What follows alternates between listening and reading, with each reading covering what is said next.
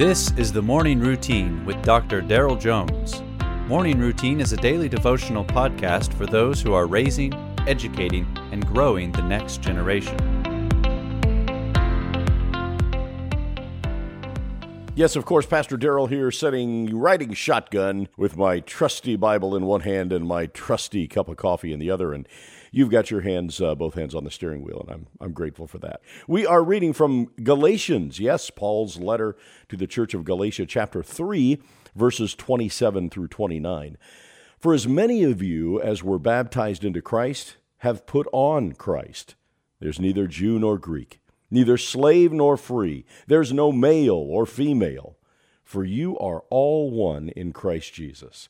And if you are Christ's, then you are Abraham's offspring, heirs according to promise.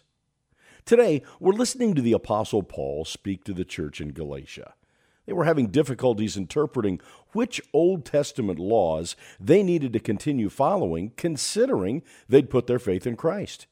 This placed a wedge between the Jewish Christians and the Gentile or Greek Christians. Those with a Jewish background felt that they needed to follow the law more than what the Greek background believers were comfortable with. And as to be expected, this caused one group to feel greater than the other group. One embraced religious piety, while the other embraced their freedom.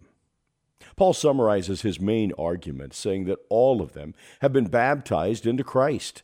They've been baptized into the same name, whether they are Jew or Gentile, bondservant or freeman, male or female, all of them have been saved into the same spiritual family through Jesus Christ. In the Lord, no group has more favor in his sight. He continues his thought by saying, and if you are Christ's, then you are Abraham's offspring, heirs according to the promise. And in Christ, all who believe in him and call him Lord are his people. There's no distinction. And so we are free to, you and I, and even commanded to love one another. Even those Christians who are the most difficult to love. Neither of us are better than anyone else. Both you and the person that you find off-putting have been saved by the same Christ. Both you and your believing colleagues have been saved by the same Christ.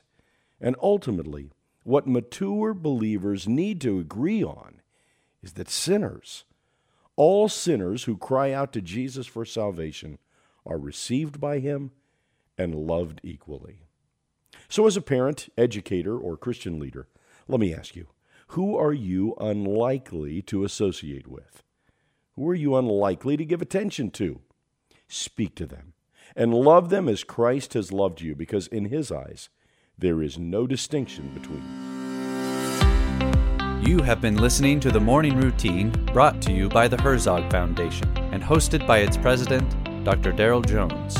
For more information, please visit herzogfoundation.com.